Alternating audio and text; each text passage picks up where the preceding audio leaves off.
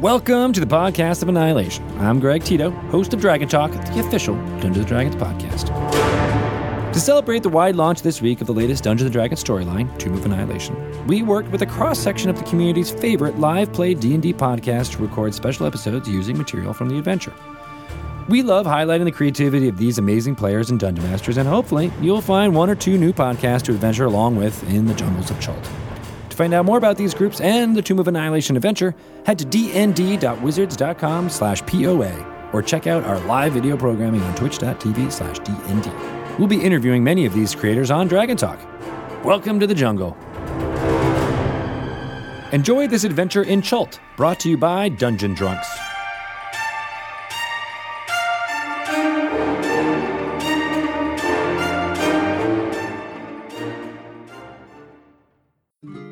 Hi, this is Jonathan, and I play the human wizard, Jonathan the Magimuscular. Hi, I'm Jack. I play Travancore, a half-elf Beastmaster Ranger. Hi, this is John. I play your half-orc barbarian, Carlton Tanks. Hi, this is Julia. I play the rock gnome cleric, Bernice Q. Burns. And I am Lauren, aka Obo Crazy, your humble DM, and welcome to Dungeon Drunks. Last time on Dungeon Drunks, our heroes are in the grand city of Waterdeep, enjoying some well-deserved downtime, exploring rumors, joining guilds, and going on shopping sprees. And that's where we begin tonight. Welcome to Dungeon Drunks. I'm your DM, Lauren, aka Obo Crazy. For those of you who might be a little new to our podcast, hello and welcome. We take a moment at the beginning to introduce ourselves and introduce whatever we are drinking, which tends to be alcoholic, and in this case for me it is. Not to start the cider wars again, I've got some shilling hard cider. Now, the reason I got this was, even though I've been trying to avoid all the cider fun stuff, this is called Grapefruit and Chill. Sounds good. Which makes me happy. J'approve. And it is exactly what it sounds like. It is hard apple cider and grapefruit juice, and it is delicious. And it comes in these gorgeous pink cans, which also make me happy. What also makes me happy is we have our first guest. Dungeon Drunks. I would like to introduce you to Nasim. She's joining us from the wonderful podcast Venture Maidens. And while she's not playing her monk, she's playing a different character with us today. Nasim, how are you doing and what are you drinking? Hey everybody, all you Dungeon Drunk fans. I'm so psyched to be here. I'm here drinking Smirnoff Ice's Green Apple because a friend came by yesterday and left these in our fridge. So this is what I have, and it's real sweet, kind of tastes like a Jolly Rancher, but it does the job. So, yeah. And there you go. I'm playing today a Tiefling Rogue, who we'll be meeting shortly. Carlton Tanks, what are you drinking tonight? Hi, I'm John. I play your half-orc barbarian / fighter, Carlton Tanks, and I have an iced chai from Russell's Bakery in Austin, and it is delicious. Ooh. You're going caffeinated. You're not necessarily going alcoholic. I like it. I could use some more caffeine. Still on those overnights, and my sleep schedule's all out of whack, so I need caffeine. Don't we all? Bernice Q. Burns, do you have anything with caffeine in it? No, I actually don't have anything with caffeine in it, though I was eating a pint slice while we were, getting shit ready, and that's got chocolate in it, so that's sort of caffeine. Those fucking things are good. No, I have leftover Game of Thrones wine, which is basically the wine that we didn't drink during Game of Thrones last night. So there was actually about a half a bottle left, and it all fit in my very, very, very, very, very big wine goblet. Doctor says I can only have one a day. Which was a gift to me because I'm a Wake Forest grad and it says Wake Forest on it. So it's really good for drinking wine and watching Wake Forest lose at football, and it's really good for drinking wine and watching Wake Forest lose at basketball.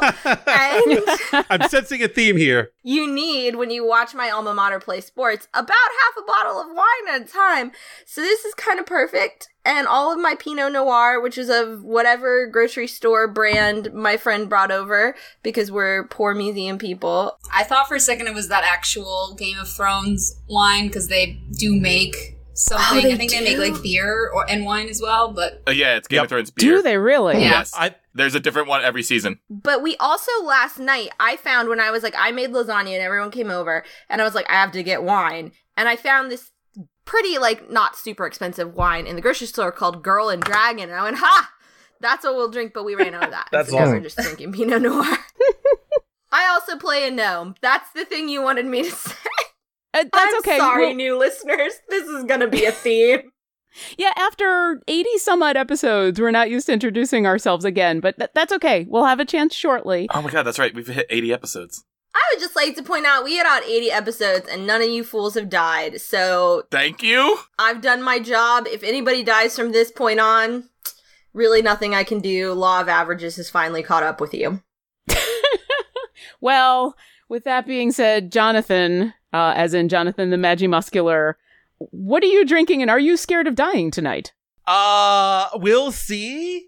Maybe. This is Jonathan. I play Jonathan the Magimuscular. Tonight, I have one of the cocktails that I have come up with. This one is a classic. It is an Up Yours Putin. It is vodka and 7-Up. I also have, since Jonathan the Magimuscular is a powerful wizard who loves fireballs, I have here a shot of Fireball to be consumed at the first casting of Fireball. I like to dedicate these things to people or shows. I think last week I actually did dedicate mine to Venture Maidens. This week I am dedicating it to the entire community that is coming together to put together this podcast of Annihilation and the Dungeon Delve feed. So everyone, Encounter Roleplay, Venture Maidens, Dungeon Drunks, all those guys and gals, and everyone who just loves D&D and apparently wants to get annihilated. So cheers, everyone. Like I said, first Fireball. Woo, I drink to that. Now I wish I had you go last because that was kind of perfect. However, Can't you just edit it that way? I You could. can fix it in post. We are going to go with the distinguished Travancore, Viceroy of Glenmar. What are you drinking? Good people of Faerun, the Viceroy's choice this evening. Oh, by the way, my name's Jack. I play Travancore, a half-elf archer, and the Viceroy of Glenmar. Continuing my bottle of Paul Masson Golden Apple. This is a cocktail of my own crafting. You start with the Paul Masson Golden Apple. You throw some club soda in there. And I put, just as experiment, like a teaspoon of honey. Unfortunately, you can't taste the honey, so I'm leaning towards calling this drink a disappearing beehive. Ooh. Oh, damn. Ooh, fancy. Too soon? Little topical? You're just going to have to add more honey next time. That's all. Yeah. All right. I do want to take a moment to thank Wizards of the Coast for this opportunity to do something a little fun with stuff that, for us, hasn't even come out yet. So I'm totally excited. So thank you, Wizards of the Coast. And let's begin, shall we? Jonathan, Yo. you've only been awake for a couple of minutes when you receive a sending. And it's weird because you've been the one doing the sending for a very long time, but this would be the first time you've ever received a sending. It's a voice you don't recognize.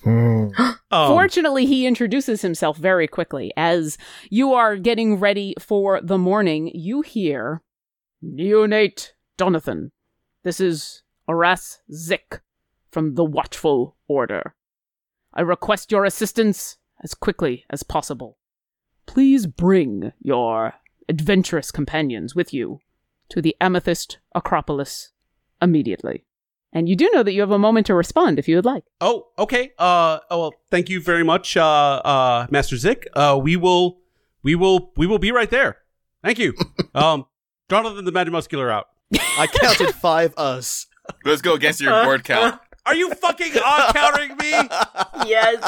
Oh, are we that early in the How will episode? you get Jeez. better at public speaking if we know Apparently you? What kind of this is- Toastmaster would I be if I haven't didn't? been to a Toastmaster meeting in 4 fucking ever, so I guess this is my due. Thanks a lot, Jack. Long pauses. Long pauses, filler words. All the filler words. Listen, speaking of editing, I do a lot of removal, so that I'm not going to blame anybody for us because I a lot. Jonathan, you've just woken up in the inn that you guys are staying in this morning when you received this sending, and now as you gather yourself together and get ready to head downstairs and meet up with your friends, why don't you go ahead and describe what's Jonathan's morning routine as he gets ready for the day?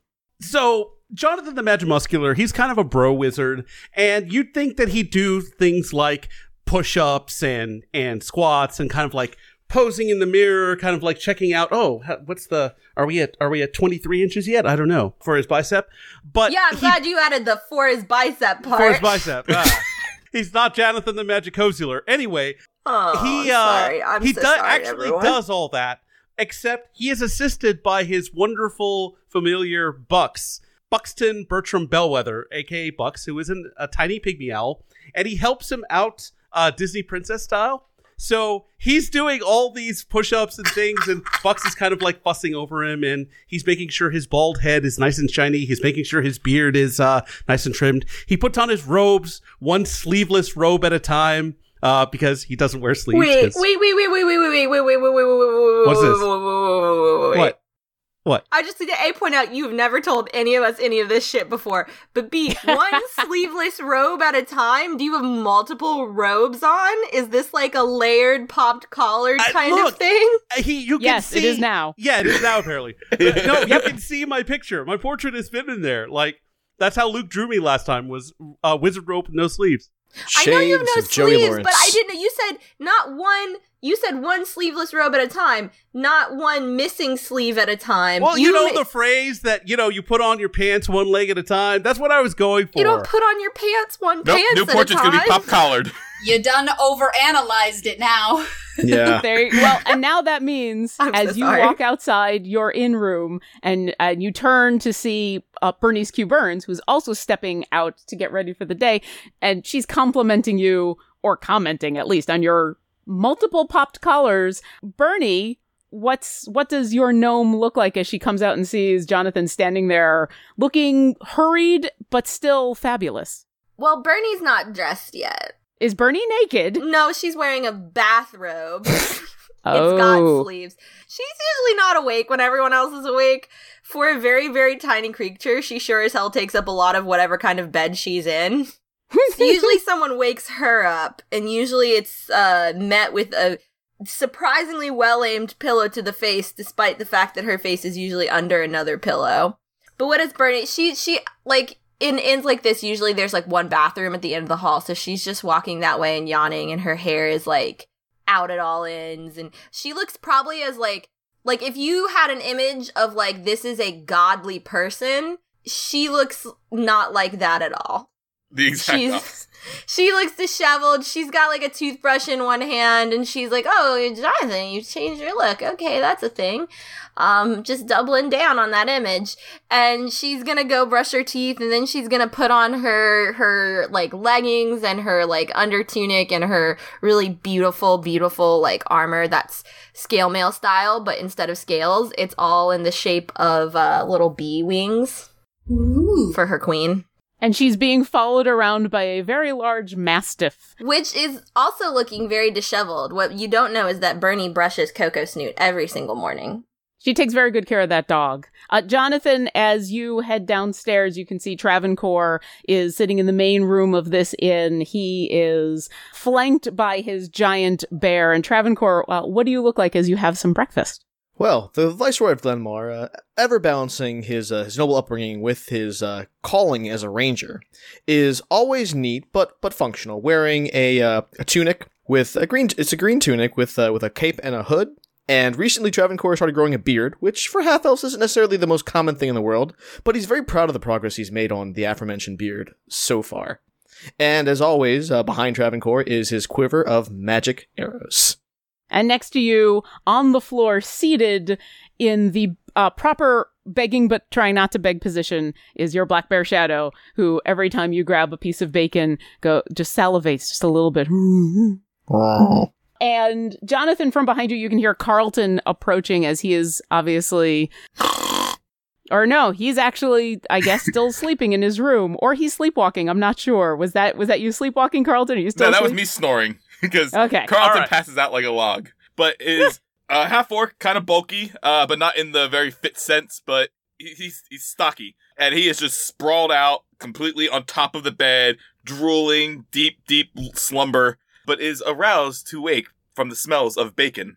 And he quickly kind of puts his clothes on, and he's like, loincloth pants, loincloth pants, loincloth pants.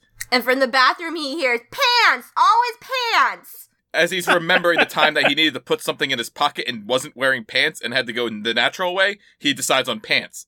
Straps on his great axe and halberd and makes his way down to consume all the bacon. All right, Jonathan, you see your friends.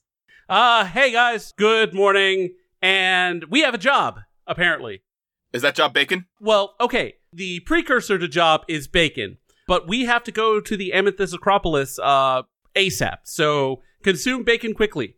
And I cast haste on Carlton in order for him to consume Eat all the bacon much faster. more quickly. Yes, I'm blowing one of my 3rd level spells. I don't give a fuck.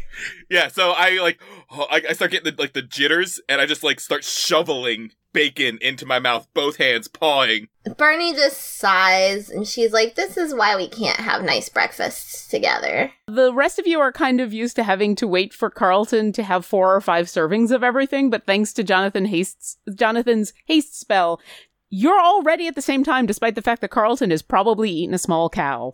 I feel my blood pressure rising. Do you guys want to head to the Amethyst Acropolis? Well, Bernie's, sitting there. She's, got a mug of tea that she's just decided she's gonna steal, apparently. Because she's, hasn't had any caffeine yet. And she's just, staring at him. And I was like, you never, is it paid? I don't know yet, but he is one of the guild masters that I have to kind of impress. So he's never asked for you guys before. It's always been, hey, what can I do for the guild? But he's never, and I've mentioned you guys, but he's never actually said, why don't you bring your friends in? This is the first time for that. Is it made out of real amethyst? It might be. Or is it like those things you get that are plated and it turns your finger green? Well, tell you what, when we get to the Amethyst Acropolis, you can touch it and find out. Oh, I'm going to. Let's go. You can't lick it and make it yours, though. It already belongs to someone. Fuck, that was actually... I'm in your head. I'm in your head. That was just the thing I was gonna do. I was just well, Bernie will lick it, and It's not like we know our friends in our party at this point. Yeah, I know, right? You guys wind your way through the streets of Waterdeep. It's still fairly early in the morning, so it's pretty easy to get to the front offices of the Amethyst Acropolis, which are also purple. And Bernie, when you go to touch the sides of the walls, go ahead and give me an investigation check.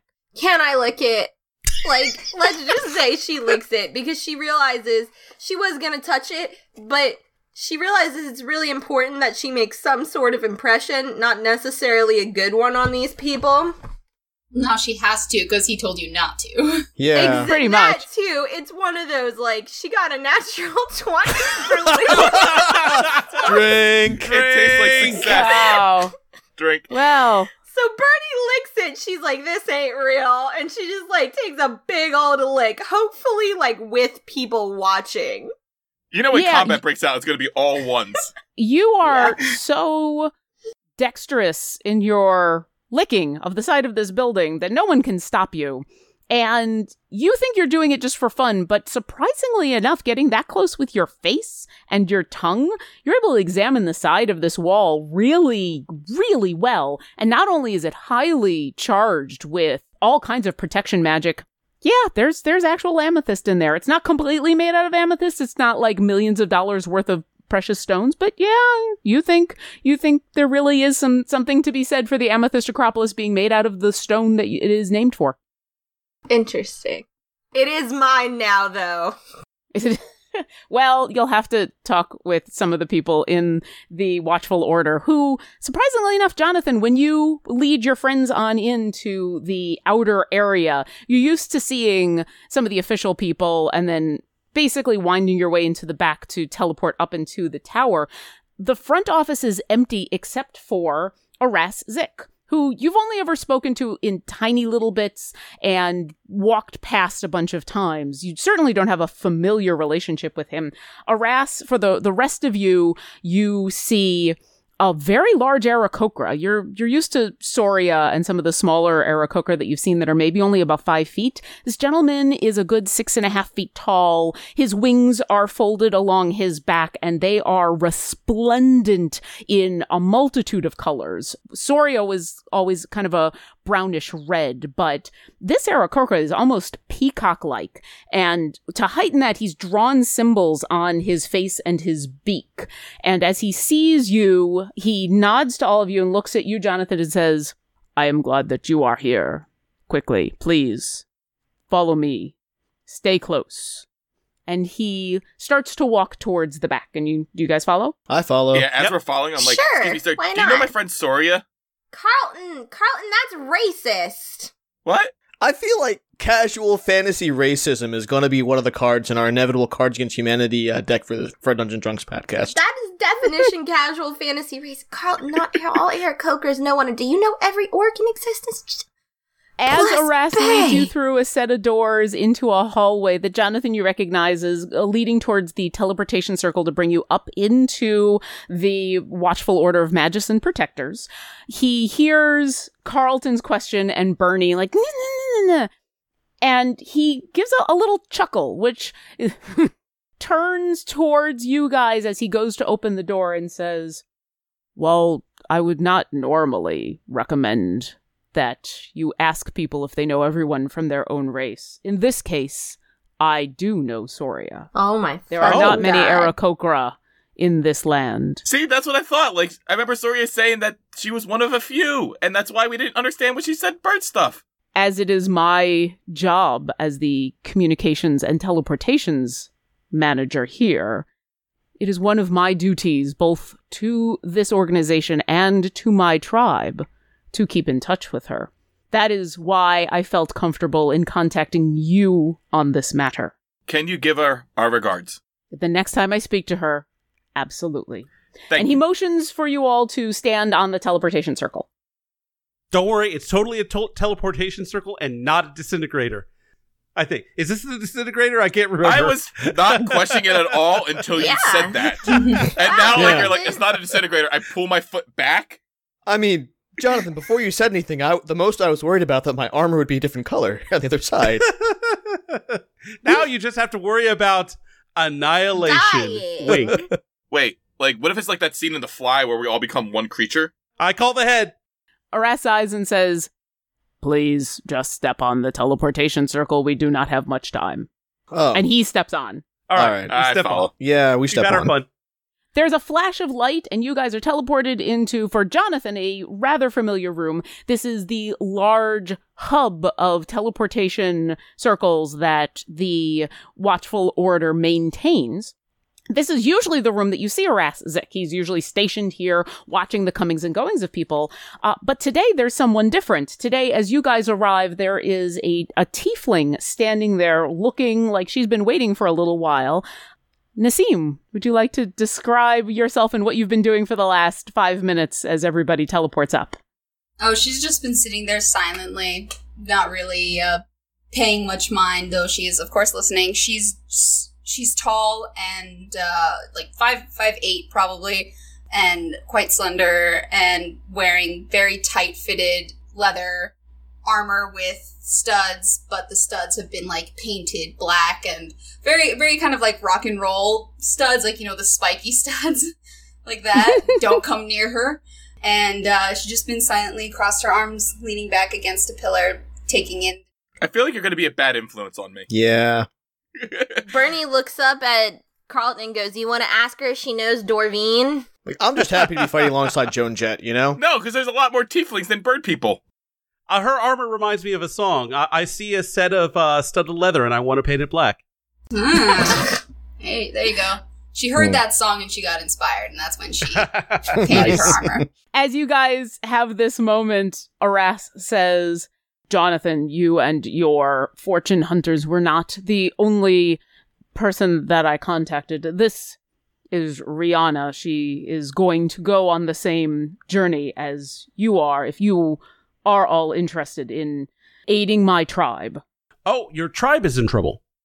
Oh. Yes. Personal. I am from a tribe far from here in Chult, and the leader of my tribe very rarely comes to contact me, except in the most direst of emergencies, and this morning I received a summons, but the summons was not for me, but for any non-Aarakocra that I might know that would be interested in going and retrieving something for them. I do not have many details. All I know is that she needs someone outside the tribe, and she asked if I had anyone who I trust. Rihanna has been a friend for a while, and I have heard many good things from Soria about the rest of you. I don't have anyone else to send with you, and I hope you are enough. If you are willing to go. Well, Master Zick, I would love to be able to help this Chult place. Jonathan the Mad Muscular wants to try and remember what he knows about Chult. Yeah, give me a history check. Bernie wants to ask him why he doesn't have any friends. Wow. My job here in the Watchful Order is to be a messenger and a facilitator of transport, and it does not allow for much in the way of my former adventuring existence. Well, while Jack doesn't... Well, Jack understands probably the sincerity of this request. Travancore might not. He wants to roll an insight check on this fellow Sure. to ascertain his motives. So while you roll an insight check, Jonathan, what'd you get for your history? 14. You have heard of Chult. You've heard that it's recently become someplace that a lot of people have been exploring, especially people in Baldur's Gate and Waterdeep, sending just fleets of ships out to explore the jungles that are there. They are rumored to be rich in priceless artifacts and treasures from before the spell plague, but it also is considered an incredibly dangerous place, and it is far, far to the south. Well, I kind of wish I hadn't blown that third level spell as I clutched the Pearl of Power and recovered that spell slot. Travancore, what did you get on your insight? 20, but soft. Fortunately, because of all the time that you've had with Soria, you've learned a little bit about the mannerisms of Aarakocra, and so you feel very confident that this is a sincere request. And you almost feel that he's a little embarrassed to be asking, especially in the moment where he says that they've requested not Aarakocra to help. That feels like an admission that he is only giving to you for honesty's sake. So, yeah, you kind of feel like he's being straight up. Okay, that's figured as much. Have your friends to the south made any mention of payment before we hit the road? While I don't have any specifics for payment, I have no doubt Ying Matona would be more than happy to compensate you richly were you to aid her. She is generous to those that prove to be friends. I like the cut of your jib. What was the leader's name again? Her name is Ying Matona. She will be the one that will greet you. If you agree to go, I will be sending you directly to her. Yes, why are we going there again? Bernie was, not paying attention for a little while. Yes, you do. The tribe there requires some assistance, and we are going to help them out. They need non-Aarakocra for some reason, and we came recommended. Ah. Dude seems legit. I say we go. And Rihanna here is coming along with us. Hi, Riri. Can I call you Riri? Of course you can, my dear. Oh, thanks. Before we gear up to go, she puts an arm around Eris and be like, "It's okay, old friend. We'll take care of the things you can't this time." But in a joking manner, just to be playful. Damn. I like her. That shade, yo. He makes it a point to try to respond to your joke. He's no, I understand, but you can kind of tell he's really worried. He's worried. Aw. He's putting on a brave beak face for you. Well, what does that even look like? I don't know. I don't have a beak. You'll have to use your imagination. I'm thinking about the time we owned chickens and they never really expressed any facial expressions. Well, that's because Aarakocra have a much higher intelligence than chickens. That's Eris for damn points to another teleportation circle on the far side of the room and says, I hate to send you as quickly as you have arrived, but I believe time is short, so please. All right, yes, we're going, but one question. Do any of these circles lead back to Greenest? Greenest? No. However, that is a place I am familiar with, and certainly if I ever needed to send you there, that can happen. So, we help you out now, you help us out in the future. We'll talk about that later. Let's go. I'm doing this for you, buddy! Carl, never let it be said that Carlton, if not a good wingman, is an enthusiastic one. It's true. I step into the circle. Excellent. I follow. Aras actually says, considering Jonathan has just joined our ranks, his level is not high enough to have full and complete access to my services. That being said, this is a task that is more a personal request than something on behalf of the Watchful Order. No and shit. completing it would be of great personal interest, and I would certainly be in a position to aid you in the future. And these teleportation circles are not the only power at my disposal. All right, that's a good enough answer for me. And he gives you a little bit of a bow. And as you all step onto the circle, he speaks some arcane words. And there is the familiar flash as you are spirited away. The last couple times you've been teleported have been relatively quick jaunts, a dozen, 100 miles or so. This is a palpable second before you appear, which in teleportation time is a lot of time. And the instant you reappear, the atmosphere drastically changes. As you see the landscape for the first time, you're hit with this wall of heat and humidity that is surprisingly oppressive, considering you just came from Waterdeep and it is winter there. So obviously, this is not just far south, it's far south enough to be hot and muggy. And you are standing only a few feet away from what looks like the drop-off of a cliff. It is, for a brief second, horrifying, until you realize, no, you're on solid ground, but the vista before you is magnificent. There is a deep, emerald green, huge tropical forest before you, as far as the eye can see. You can almost see the wisps of clouds in the air just rising as steam off of some of the trees, and it is magnificent in the morning sun coming on in. You only have a moment or two to really appreciate this drastic change in landscape before behind you you hear someone clear their throat. And as you turn around, you see a couple of Aarakocra standing there. Nowhere near as tall as Arask, but all in the peacocked, multicolored, feathered of, obviously, his tribe, with the same interestingly blue painted-on symbols. And the one that has cleared her throat steps forward a little slower than the others and says, "Ah, you must be the fortune hunters that Arask said he would send." You must be Ying Manitoba. I see. I have been introduced. Yes, I am Ying Matona. I am the leader of this group. I am sorry to bring you here on such short notice, but we do not have much time. Please follow me. And she turns, kind of unceremoniously, and is led off by these couple Aarakocra just a little bit away. And now that you've turned around, you can see that the reason that you guys appeared on the edge of a cliff is because this entire encampment is on the edge of a cliff.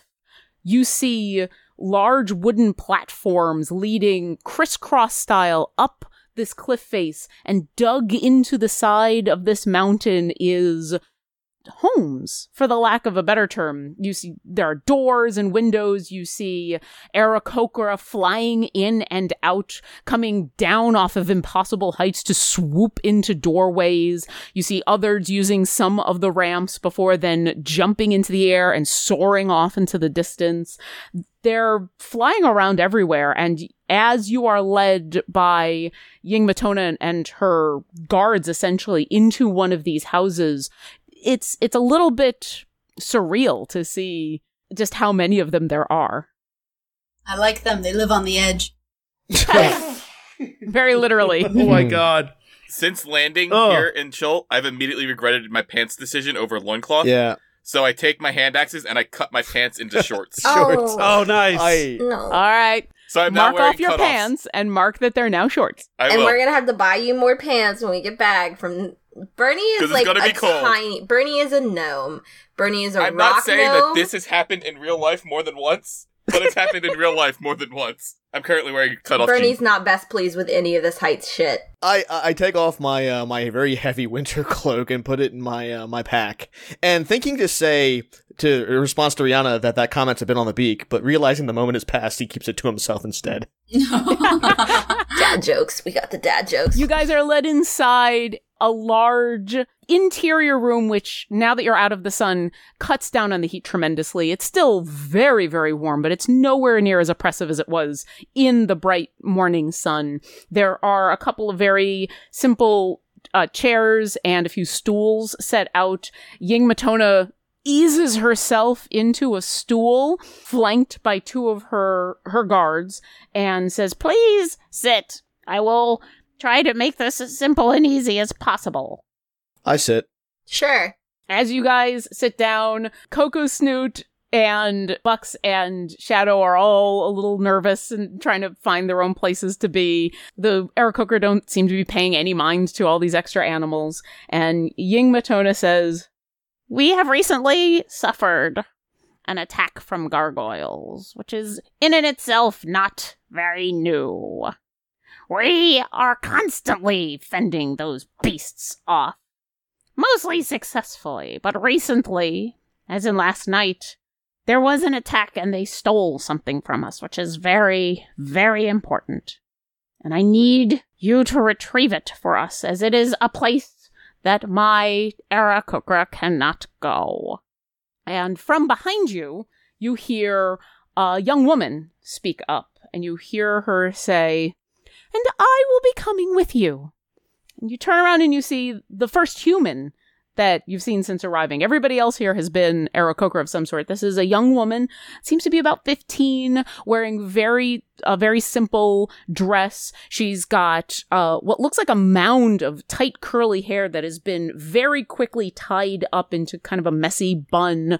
She is holding on to a pack and has a very regal expression on her face, and she says, "It is my fault that this is missing, and so I will be coming with you."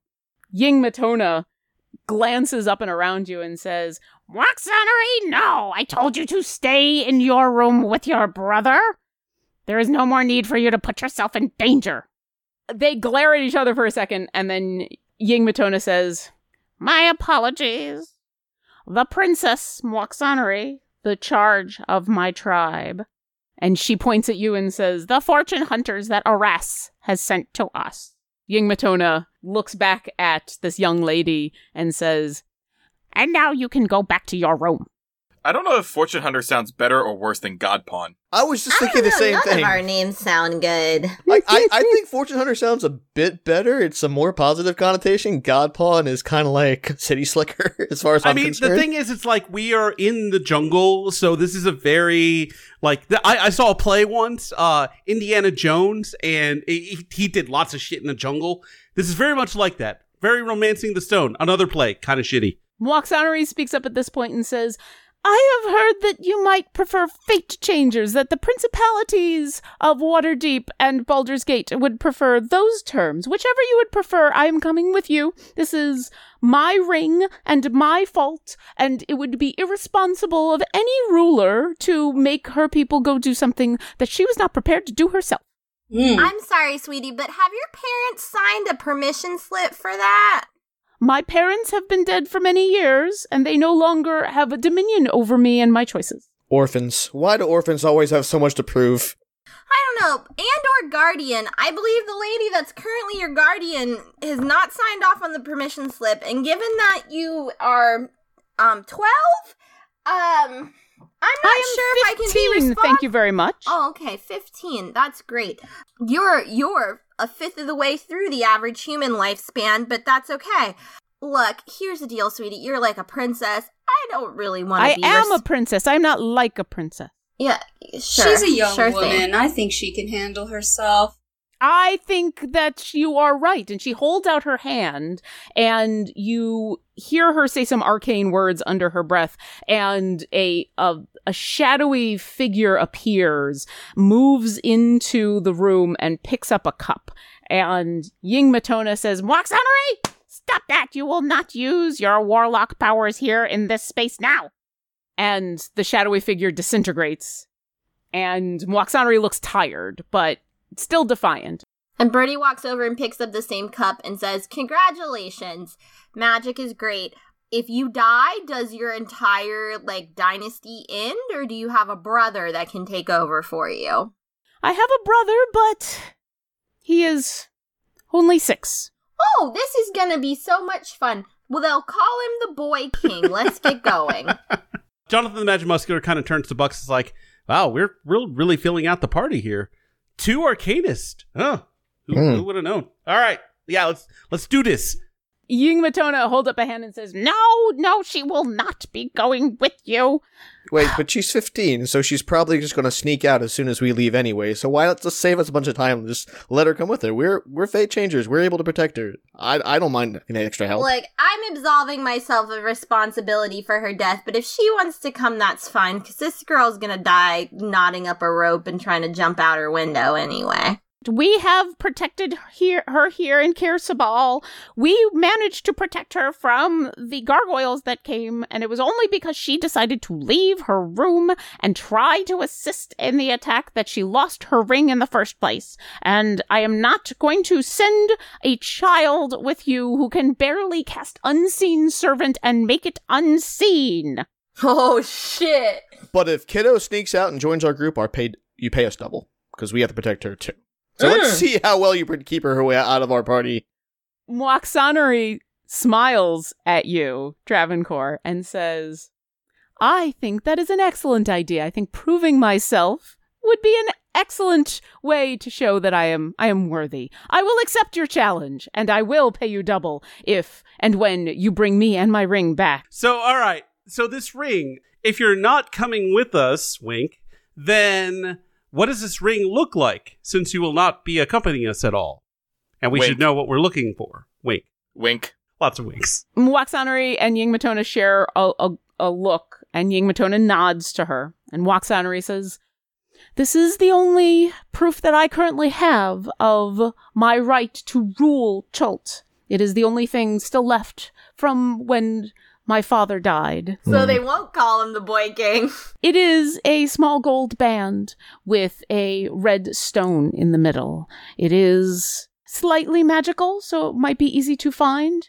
It will also be in the clutches of a disgusting earthen gargoyle, and if you bring me its claw, the one that took it from my hand, I will also pay you extra for that. And Ying Matona sighs and says, We know where the gargoyle has fled to, and we are fairly sure that it is still in the cave that it has dove into. But my Aarakocra are not accustomed to fighting underground in tight, confined spaces. And I fear that even with larger numbers, this beast will be able to avoid and evade them, as we are not good underground. And she flares out her wings, which despite her obvious age, they are still strong and huge. And she says, I will give you the power to get there quickly, but I need you to dive into Needle's bones and get back her ring. When it is time for Moaxanary to once again take rule of this land, we need some proof of her royalty, and this is all we have left. With such an inviting name, how could we refuse? Needles and bones.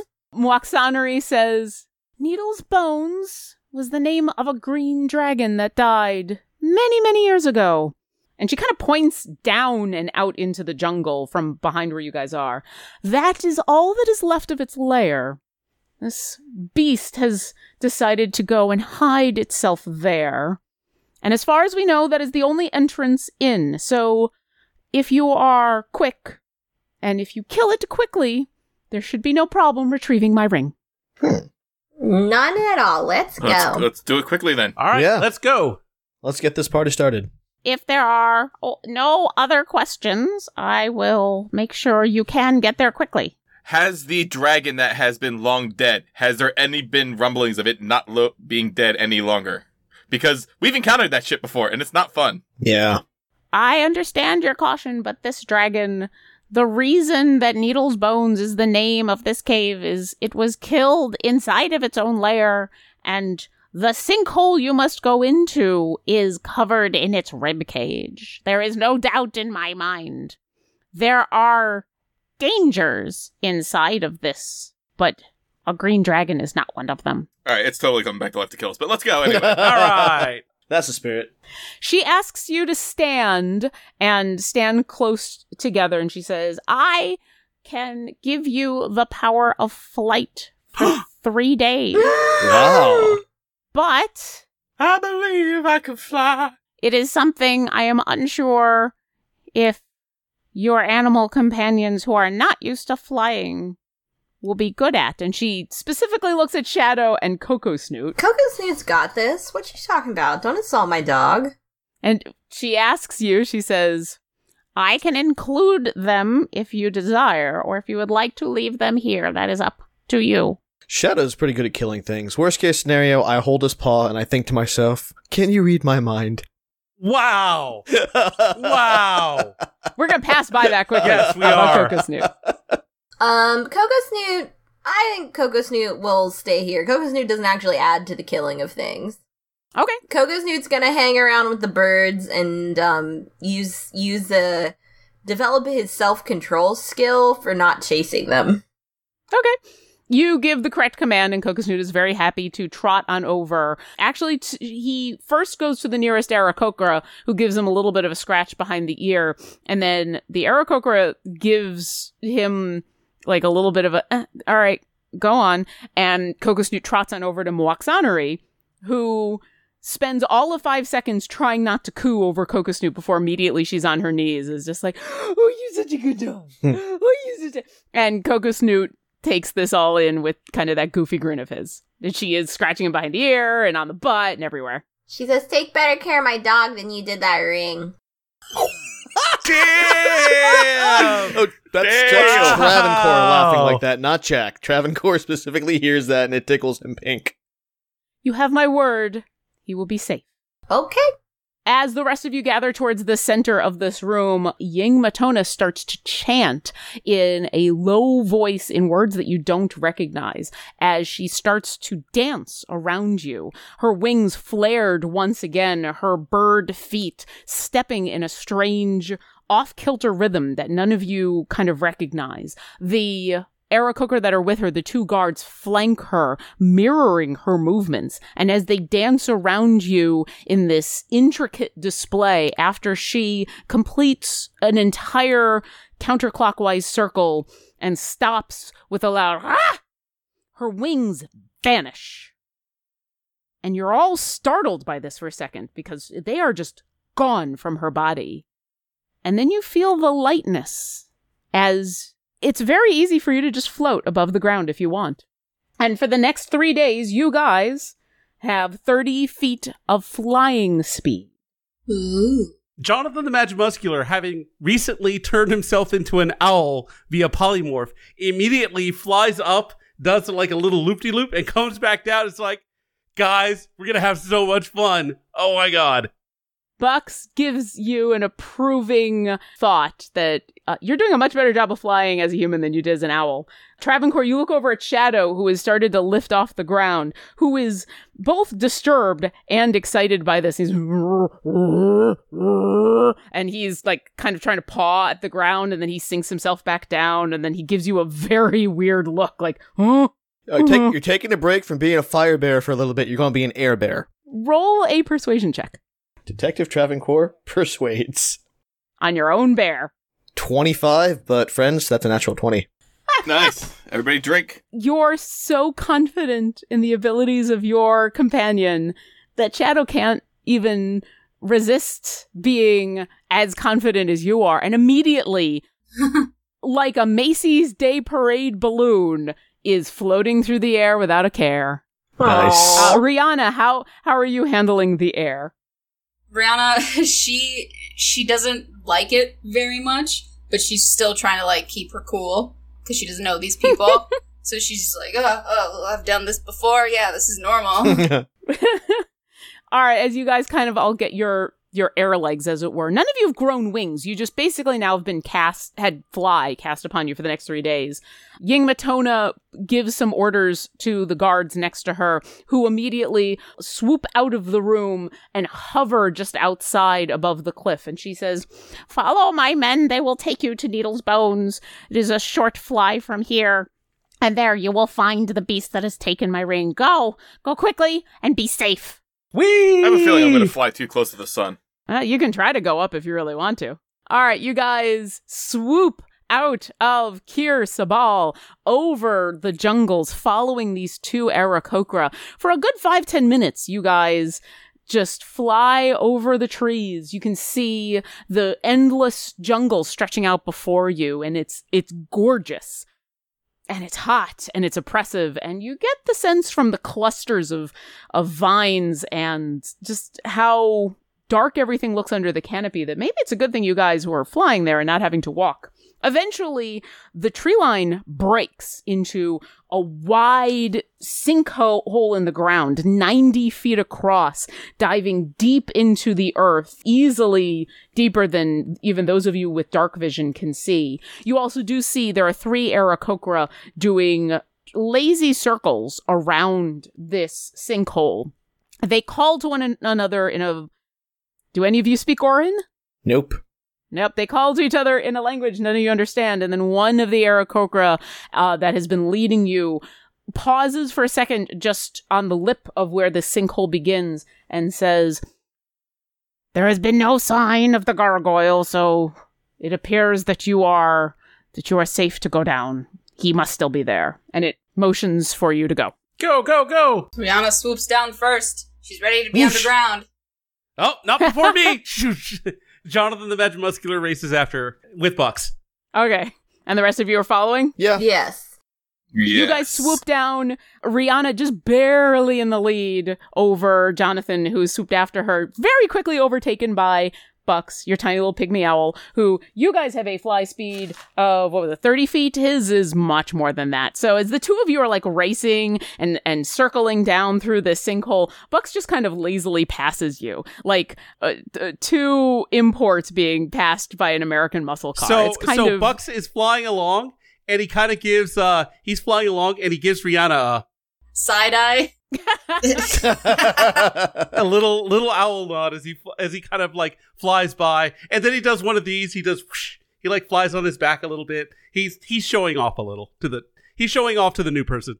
I'm pretty sure I heard a hoot that sounds suspiciously and celestial, like not bad for a rookie. He's too cute. He is very cute and very fast. You guys spiral your way down through this sinkhole, and you can see now that while the vast majority of the walls are dirt and moss and all kinds of other roots gnarled over on themselves, there's also at regular intervals bleached white bone in semicircles, like you're flying through a gigantic rib cage as you descend into the earth.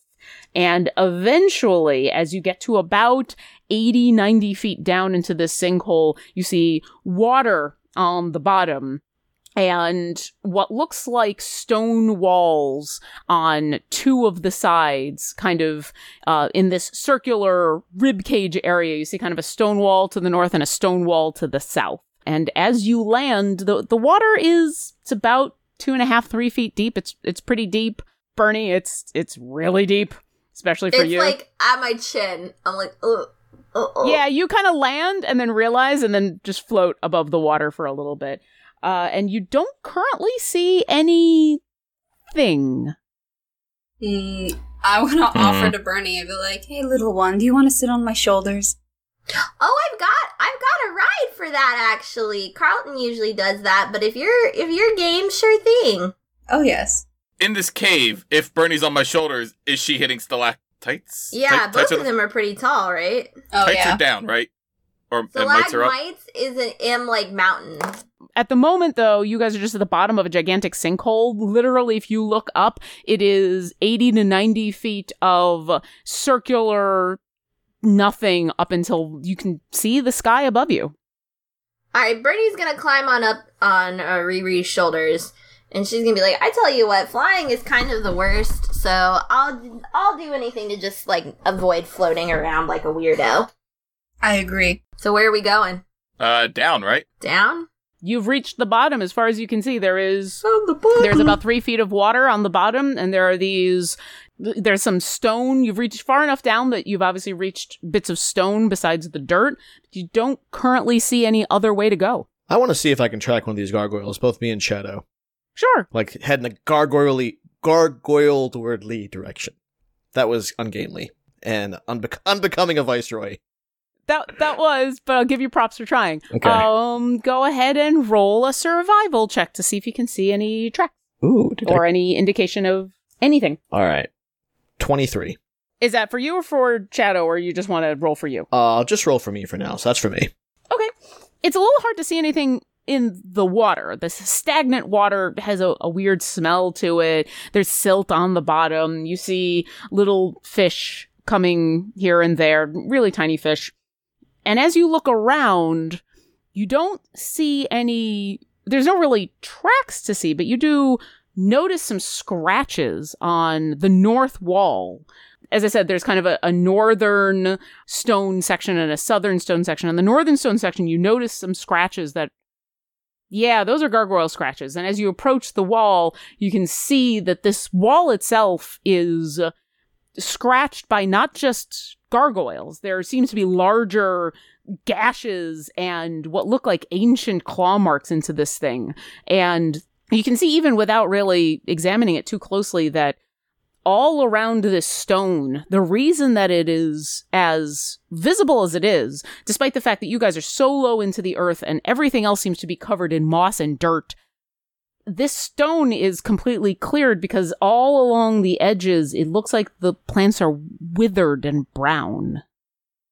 Can I investigate the wall? Sure. Give me an investigation check. And the withering that we see, does it look similar to what we experienced in the Crypt Garden? No, that thank seemed God. to be a diseased sort of thing, and Okay. that it doesn't look the same. I am a little bit relieved. Yeah, different kind of danger.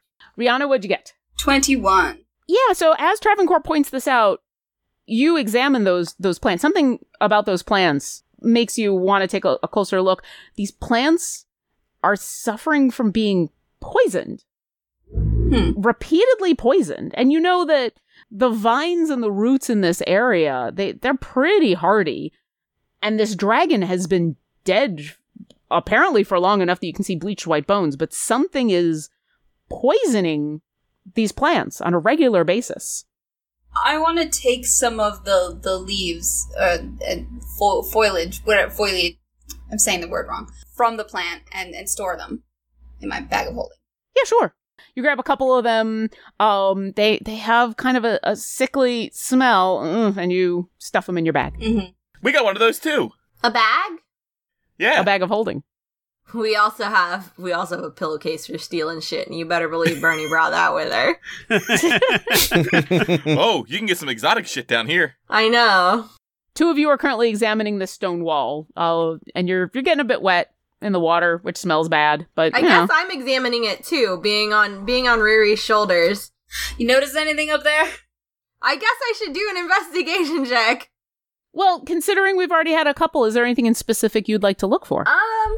Bernie feels like this is gonna be like an Indiana Jones, like, put your hand on the wall and the wall moves kind of situation. So you're looking for basically a secret entrance kind of thing? Secret entrance. All right, roll She's that not gonna lick investigation anything, check. given that Riri just told her it's all poisoned.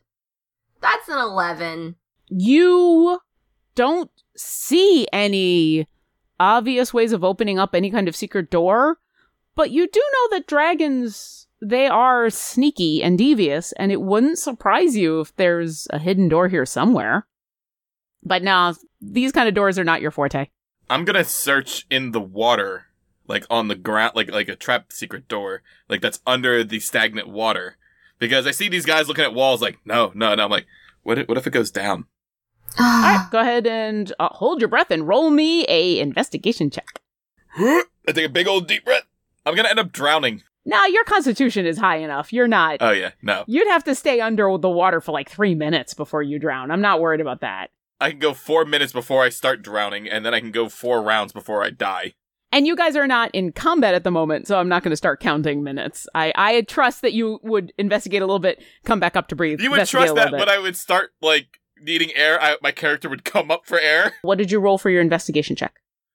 14.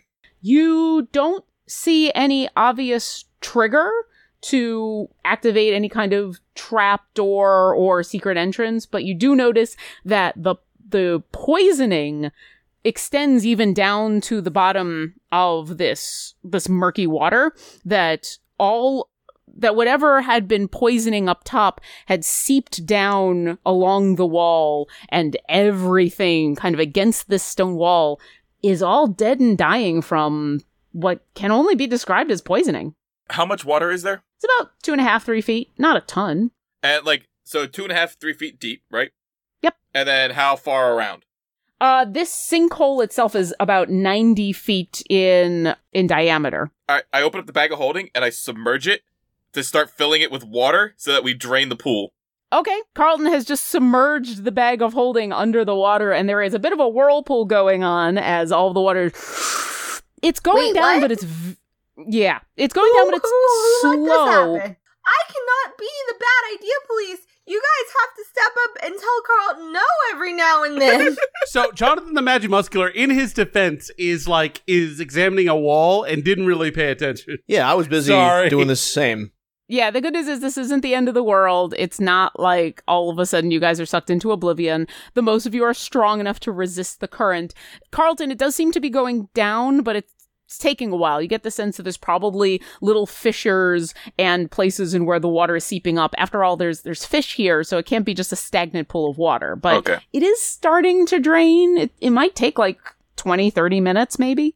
Okay. Can I investigate once more, but more specifically checking for some kind of subtle trigger or something like that? Oh, Rihanna, by the way, that poison you saw, it goes under the lake too. Oh, okay. I'll show you in about 30 minutes. All right, keep up the good work. Yeah, while he continues to drain the swamp, go ahead and roll me another investigation check. Okay. 8. You don't see any other triggers. This wall is almost smooth. Well. Has anybody thought of detecting magic? Can anyone detect magic? Bernie can. Jonathan the Magimuscular neglected to take that spell at first level because he likes blasting things and not detecting things, and now he kind of realizes he was an idiot. I guess what he can do is he can kind of put his hand to the wall and maybe make an Arcana check to see if he can feel any magical ley lines.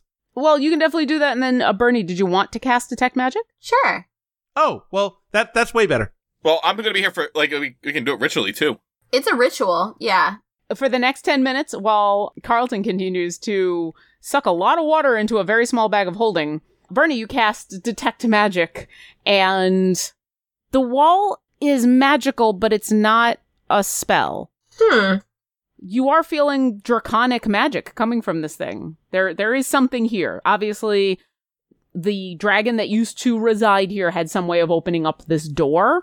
It's not clear from the Detect Magic exactly what, but it had some way of doing it. Whether it was a magical means or not, it made the lock something that it could open. Jonathan the Magimuscular is going to speak friend in Draconic. Travancore, you can hear him say friend in Draconic, and you're kind of impressed by his accent. Not bad. Good pronunciation. You do give me a very good idea, though. If it's possible, dragons are one of my favorite enemies, of course, so I want to see if I can, however long it's been, track the motion of this dragon to see where he would have gone. I think I get an advantage on that because favorite enemy. You do. Yeah, go ahead and give me a nature check, because this is a dragon that you have been told is dead. So, give me a nature check. Okay, we get an advantage on that one as well? Sure. Cool. 22. You were told it's a green dragon. Green dragons are poisonous. And you were pretty sure it probably has something to do with the poison that's on this wall. The poison is everywhere. And it's a little weird that there seems to be recent poisoning, but it's not a ton of poisoning. But it seems like that would be what a dragon would do, right? Jonathan the Magimuscular is going to try and cast Acid Splash onto the wall. Okay. What damage does Acid Splash do? Acid. Okay, you burn a little bit into the wall. I don't have any poison things. Wait, guys, I literally thought of it as, hey, Rihanna, say poison to this thing. Oh, right. Oh, yeah. Say poison? What, in Infernal? Say it to the bottle. He is holding out to you a very large jug with 2 handles. Seems to be exquisitely made, and he's just holding the opening up to you expectantly. Poison. Haha! Immediately you hear the sloshing of liquid on the bottom. And then I pour the poison onto the wall. So you kind of pour, and then you kind of have to throw it a little bit because it'll just dribble out the side. As soon as the poison touches this wall, you hear... Nice. I also close the bag of holding that's still taking all this swamp water. Yeah, your bag of holding might be full of water right now. We're going to have to talk about that later. Meanwhile, this whole section of the wall grinds up just a huge portion of this wall, even larger than the section that you can see, all starts to lift up and away from the water. And there's still about 2 or 3 feet of water into this dark tunnel that's been revealed that is large enough for probably a small dragon to get through, but definitely it's activated this door and you can see a winding path leading into darkness. That was very clever. And Rihanna's like elbowing you in the arm, like, I liked it. Sometimes I can do smart things. He can, every now and then, and we like to reward him with treats. Did you bring any treats, Rihanna? Every 10 adventures, I do a smart thing. And so, like, the next 10 are going to be real dumb. I have my own version of sweet treats, and she gives him a peck on the cheek. Aww. Oh, I have a new friend. dang. Aww. As you guys have this sweet moment, you then head forward into the darkness. I think all of you at this point have some sort of dark vision. Yep. Yeah. Yes. Yeah, because Jonathan, you've got your goggles, and everybody else has dark vision. So it is pitch black in here, but none of you really have a problem making your way winding through what looks to be a fairly long passageway. And then up ahead, you see as it curves around to the left, you can see that there is kind of a faint greenish glow coming from up ahead. I will sneak ahead if you're all okay with that to get it. Yeah, I'm not very good at that thing. Bernie's gonna be asked to put down because she's bad at sneaking. I've got yes. something that can help us with all of our sneaking needs. For you see, I can cast a little something called Pass Without Trace on the lot of us. And what that will do, each creature you choose within 30 feet of me has a plus 10 bonus to dexterity, stealth checks, and can't be tracked except by magical leaves. Creature that receives this bonus leaves no tracks or other traces of its passage. So, Do we have to stay within 30 feet of you? Of or me, just I 30 guess. feet within the casting? let me see. It doesn't really specify. It says within I 30 believe feet. it's within 30 feet of you. Yeah, That's what I- of that's me. what I That's what it says, rolled. 30 feet of you. So as long as I'm in the middle, Rihanna, Jonathan, Shadow, Carlton, Bernie. Is anyone else with us? We left, Bucks. Bucks is with us, right? Yeah. Yeah, Coco Bucks is Snoot with is us. playing with the birds. Coco Snoot stayed home. All y'all can pass without a trace. And myself, of course, too. I still vote we send the sneaky one up first. She seems to know what she's doing. I'm down with that. And Yeah. I also, Jonathan the Magic Muscular, cast Mage Armor on himself.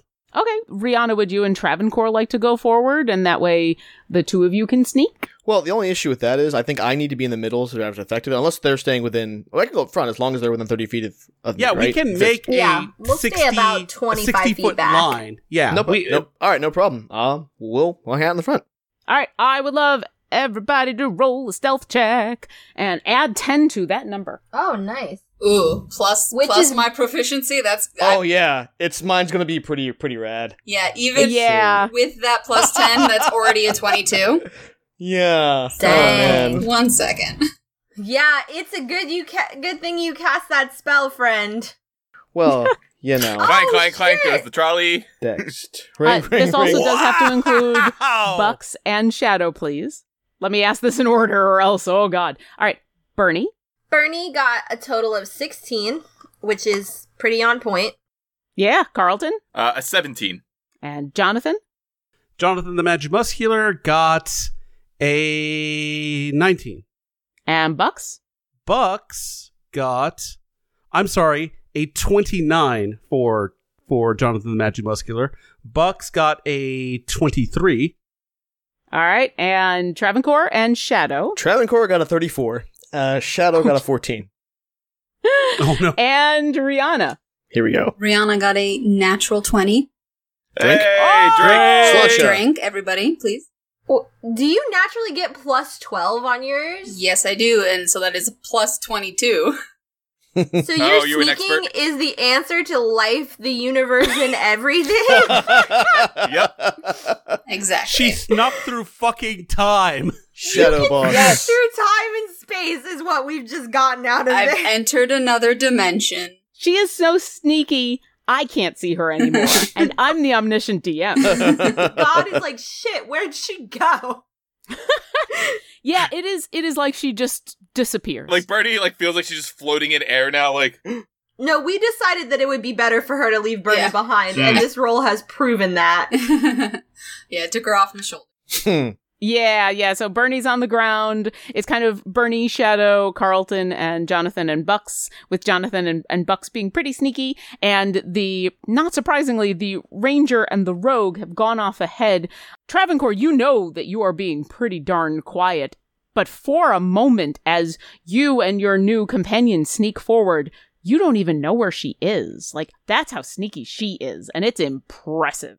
As you guys sneak around the corner, still staying within about 30 feet of everything, you peek around into a large cavern, essentially. Obviously, the former lair of this dragon. It is taken over with a huge plant, this green, vine-ish plant with bright yellow flowers, giving off this very pleasant, flowery smell, and the ground rises up out of the water into kind of a rocky floor.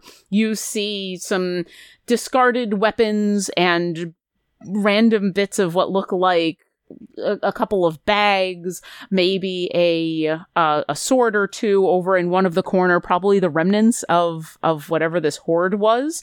And yeah, Travancore and Rihanna, give me perception checks, since you're the people up front. Okay. All right, Travancore? 23. And Rihanna? 4! All right.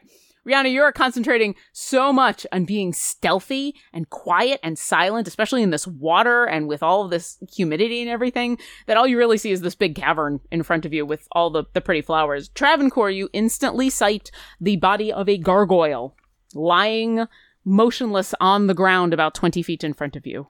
It barely got into this cavern, and it seems to be fallen over on its side, not moving. Here be a gargoyle. He be dead. Wait, where? I don't see him. I sort of motion to the party and I point out precisely where this gargoyle is. And Rihanna, as he points it out, now you do see it. And as everybody kind of very quietly moves up, you all see the body of this creature, and you can, as you get a little bit closer, you can see there seem to be other bodies lying around this place. Some of them look like they're long decayed. Others seem to be large beings of some sort with red shells around them, and it smells a little bit in here. It's the sweet smells from the flower is kind of commingling with death. It's disturbing. Do any of the swords on the rack look of the great variety? They're not on a rack, they're just lying on the ground, and you would have to go on over to check them out. I will do that. Hold on. Do we see... You go about 5 feet, and Jonathan goes... He mom poof, hands puts me. his hand, Like, no. Boom. Yeah, he totally mom hands you. Jonathan the Magimuscular wants to look at the body and see if it's wearing a ring. He's going to cast Mage Hand and lift up the hands of the gargoyle to see if it's wearing this ring. You lift up the hands. It's not wearing a ring. It doesn't seem to be holding a ring, but the gargoyle is wearing some rudimentary clothing. So it could be in a pocket or a pouch or something. You can't, but you don't see anything obvious. All right, he's going to start. So when I cast Mage Hand, how sensitive is this hand? Do I get any sort of sensation from it, or is it essentially a really long, a picky-uppy claw, whatever the fuck those things are called? You're kind of playing the claw game from those kids things. You don't get any sort of feedback on it whatsoever. Okay. Or just the barest enough that if you are picking something up, you know that you are holding something, right, but you don't get any tactile sense. Okay. Let's go ahead and drag this gargoyle back and rifle through it and see because if we find the ring, we're done. We can chop off a claw and then we head back. All right, who's gonna walk on up and drag this gargoyle out of the room? Not I, said the gnome. It's usually I, but I want to look at the weapons before I do the dragging. Okay, you have to go kind of to the far wall off to the right to do that. I'm doing that. Okay, as you walk up, go ahead and roll an investigation check. Ugh. All right, Jonathan the Magimuscular is going to go drag the body back. I'll drag it on my way out. No, you may not have a way out. You're going to get eaten by a fucking plant. Bernie doesn't heal, stupid. She just yells out to the void. All right, Carlton, what's your investigation check? 6. Oh dear.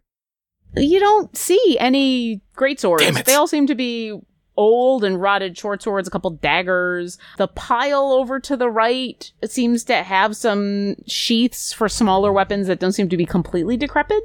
Jonathan, roll a strength check as you try to drag this gargoyle back. And Carlton, I need you to make a wisdom saving throw. Jonathan, what was your number? That is going to be 22. Okay. This thing is heavy, but you grab a hold of it and you start to drag it back. Carlton, what was your saving throw number? 10. Okay. You, as you're kind of rifling through all of these weapons and everything, the scent of the flowers along the wall is intoxicating.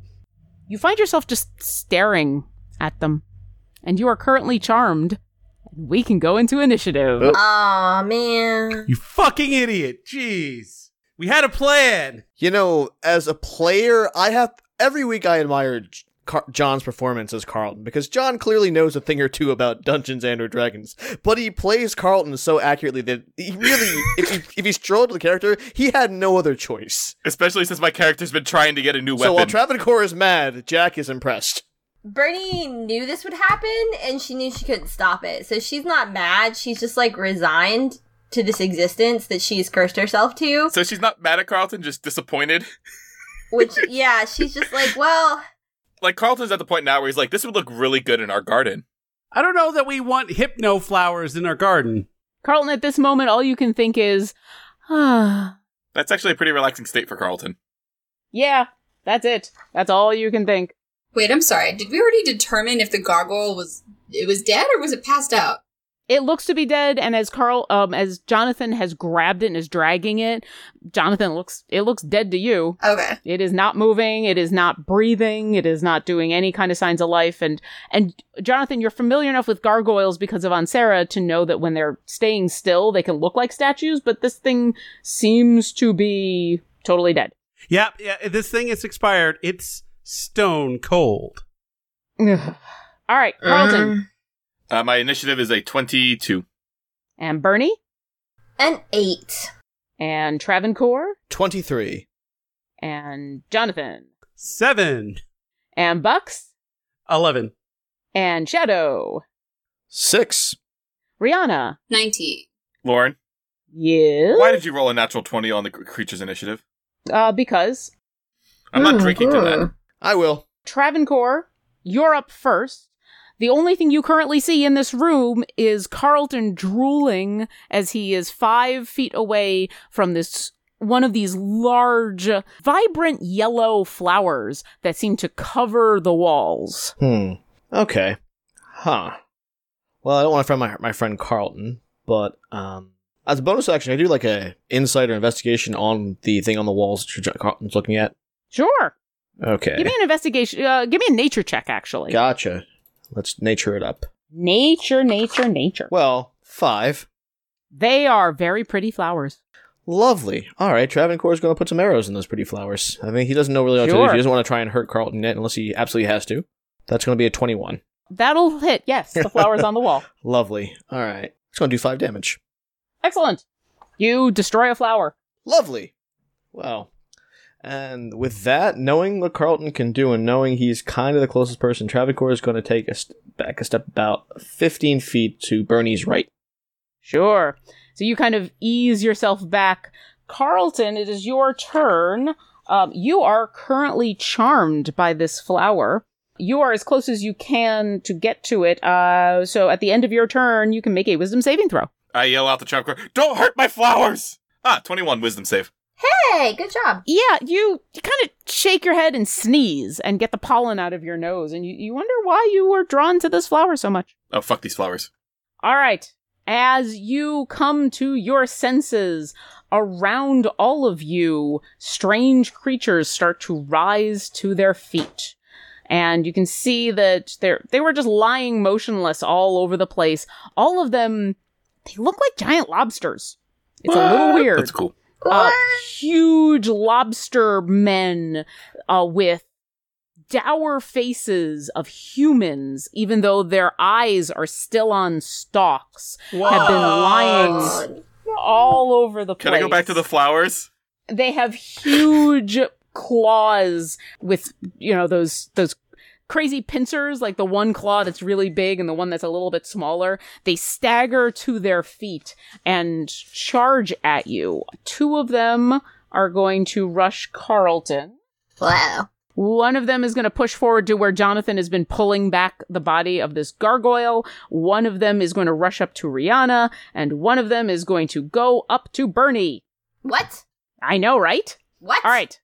Carlton, 2 claw attacks are coming at you from the first guy. First one is definitely going to miss. I think that's a 13 that misses. Yep. The second one rolls a natural 1. He's still trying to stand up. The other one, 15 versus AC? Miss. I deflect it with my halberd. And another natural 1. Wow. And while deflecting the first one with the halberd, it kind of spins him around in a circle, and he misses the second one. It's like they think that you're still charmed by this flower. Jonathan, you've got 2 claws coming at you. All right, bring it. Oh, no, you brought it. I did. Apparently, the lobstermen have brought it. So that's a 22 versus AC? That'll hit. Okay. You take 7 bludgeoning damage as its large claw wraps around your waist. And I need you to make a strength saving throw. 10. You actually are unable to get out of its claw, and you are now grappled by it as it brings around its other claw. That's going to be a 22 versus AC. That hit last time. As its big claw wraps around you and grapples you, the second claw comes on over and just sinks into you hard. You take 13 bludgeoning damage as it just whacks you. Rihanna, you've got claws coming at you. The first one is a 17. Wait, to hit? Oh, no. Yeah, To that hits. You take 6 bludgeoning damage, and I need you to make a strength saving throw. 18. Oh, yeah. It wraps its giant claw around you, and it tries to hold on, and you just slip right out of its grasp. But it is going to try to hit you with its second claw, but that one is going to 13, I don't think hits you. No. All right. And the one on Bernie, the first claw, that's a 21 versus AC. Oh, that hits. Shit. All right. 9 bludgeoning damage, and I need you to make a strength saving throw. Oh, great. That's gonna work out really well. Bernie's also gonna use her thing, just so you know. Strength. What's I would love to know what your thing is. My shield that lets me do 1d6 fire damage to these Sure. pieces of shit. 17, does that save? 17 saves, yes. So as you bring your shield up to take most of this giant claw, it bursts into flame. And how much damage does this lobster man take? It takes 3 flame damage. Sure. All right, it is going to try to hit you with its smaller claw, but it rolls a natural 1. I believe I've just rolled 4 natural 1s in that round. That's exciting. Anyway, the lobstermen are done. Rihanna, you've got a horrible, red, decrepit lobster face with stocky eyes glaring at you right in your field of view. What would you like to do? Do I have to disengage before moving so I don't, incur? If you disengage, it will not get an attack of opportunity on you, or you can just move, and it will get a chance to swipe at you. Well, I'll disengage because I can do that as a bonus action, and Sure. I'm gonna move down to, Bernie, I think that is, down here. Yeah, Bernie's on the left, Travancore is on the right. Who would you like to move in front of? I'll move to Bernie, Okay. and that way I can get an extra d6 of damage. I want to hit the little lobster guy that's going at her on my left there. Yeah. Quick piece of advice. Yeah. If you moved right here, I'm pinging on the map, you would not only get your sneak attack, but you would also have advantage. Yeah, we play flanking in this game. Yeah. I'm sorry, yes, we do play flanking. So if you would like to move there. Okay. Then And I'll then do you that. wouldn't have to disengage either. I'll do that. That's also true. All right, so you kind of skirt around this thing, get into flanking with Bernie. Go ahead and make your attacks with advantage. To hit, that's 18. Oh, yes. And then with my rapier, And it is, at 7th level, 4d6 for your sneak attack. And you do get it, so give me 4d6. okay, so right now we're at 4 for my initial roll, plus 3, plus 2. plus 6 Hey. Hello. plus 2. And either way, that's 2 shots at the policeman, so that's 3 plus 2 plus 1 plus 1. If I math correctly, I think you're at 17. Nice. That's what I got. So 17 damage as Rihanna gets into flanking with Bernie and just shanks this thing with a giant rapier. Travancore thinks to himself, I gotta get one of those. Bernie says, I like her. Can we keep her? Oh, I like you guys to tell.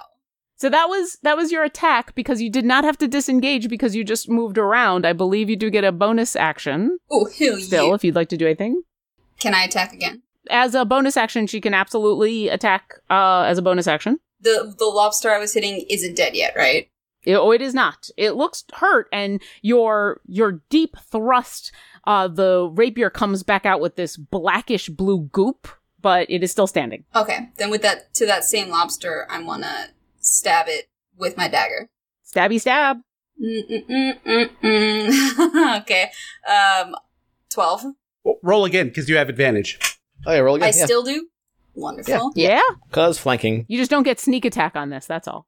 12. You did such a deep thrust with the first hit that the second one glances off this natural lobster exoskeleton that it has. Mhm. Anything else? That's it.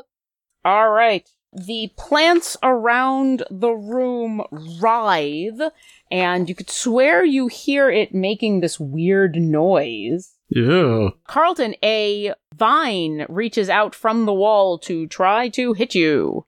That's 5 natural ones in this game, Lauren. That I'm just failing miserably. So I'm okay with that. So I don't think 5, 7, 8, 9. The 12 does not hit you. Yeah. No. So it just whiffs. It totally whiffs, and it is Bucks's turn. All right. Bucks is going to fly. He's just going to try and avoid the wall, and he's going to go over here next to Carlton, or towards Carlton, but he's going to try and stay. He's seen what the wall does, so he's going to try and stay away from that. Yeah, and he's able to fly kind of towards the center of the room, staying away from the walls. Anything else he wants to do? He's going to look out for any other enemies. Sure, give me a perception check. All right. And with advantage, because he's an owl, and owls are awesome. Because owls. 19. The only other body in this room is the gargoyle, and there doesn't seem to be anything else. All right. Bernie, you've got a disgusting lobster man in your face that is just drooling and now bleeding heavily because of Rihanna. What would you like to do? Okay, so Bernie's gonna cast Bless as a 2nd level spell, so she can hit Carlton, Riri, Travi, and Jonathan. Thanks, buddy. You're welcome. And then, as a bonus action, she's gonna bust out her spiritual weapon. Oh, what's it going to look like? I'm so It excited. looks like a claw cracker. Yes! Match. Of And course. on the Where would you like to side- put it? On the side, of course, is written Chester the Destroyer, because that's the name of my spiritual weapon. I'm gonna put it. How do I make it in flanking with this crab that's been attacking me? Well, at this point, because you are in flanking with Rihanna, anyone else that shows up will also get the benefits Nice. of flanking. So I can just put it right next to this lobster man, and you can get advantage. Okay. So either a 19 plus 8 or a 15 plus 8. So a 19 plus 8, which is Both going to of be a those 27. They hit. Go ahead and roll damage. And damage for this thing, which I should know by now by freaking heart. I would rather have you look it up I and would take a rather moment look and get up. it right. D8 So, plus that's spellcasting fine. ability modifier. Okay, that's what I thought. Takes 8 damage. Woo! It is looking super hurt as it's shanked by Rihanna, as it is cracked by Chester the Destroyer. Jonathan, it's your turn. You are currently grappled by one of these claw masters. I and am so going to try and fix that. All right. Rihanna, Yes. brace yourself as you see Jonathan the Magimuscular point a tiny red bead out just behind you, and that erupts in a 20-foot radius, just missing Bernie and Bucks, but enveloping these 3 crab people, Chester the Destroyer, myself, and you, as a fireball detonates. And I'm assuming you're sculpting it around your friends. Yes. So Jonathan the Magimuscular has a feature that allows him to sculpt around allies. So the fireball coalesces around Jonathan and Rihanna and Chester, just because. So they are unaffected by the fireball. And Jonathan, what color is your fireball? It is blue because he overcomes fire resistance if they have it. Just like Azula from that one play. Yeah, if you notice closely, Carlton has a lot of burns where his eyebrows used to be. All right, Rihanna, as Jonathan calls out to you to look out and you see this bead coming towards you, you don't really have the time to duck out of the way as the area just erupts in fire. But curiously, the fire just wishes past you and around you and over you, and you can almost feel the heat, but it's as though something has kept the fire from you. The lobstermen, however, are not so lucky. 2 of them completely fail their dexterity saving throws, but one of them did roll a 17. The one next to Bernie and Rihanna actually rolled a 17. Fucking Of course course it it did. did. Yeah. All right. So everyone is going to take 15 damage. It's not a powerful fireball at all this time. The one that saved gets hit for 7. And this fireball shot's for y'all. Cheers. All right. Well, the good news is that 7 is just barely enough as it cooks this lobster from the inside out and it dies. Woo. We're having lobster for dinner. Yep. Woo. I'll get Jonathan, the butter. You hurt this lobster man next to you tremendously, but it does not let go. You are still grappled. Yeah, I was kind of hoping for a little bit more that it might die. I still have move and a bonus, but I don't think I can do anything. So No, you need an action to try to escape from its grapple. So at the moment, your movement is 0. all right, that's it. Jonathan the Magimuscular is done.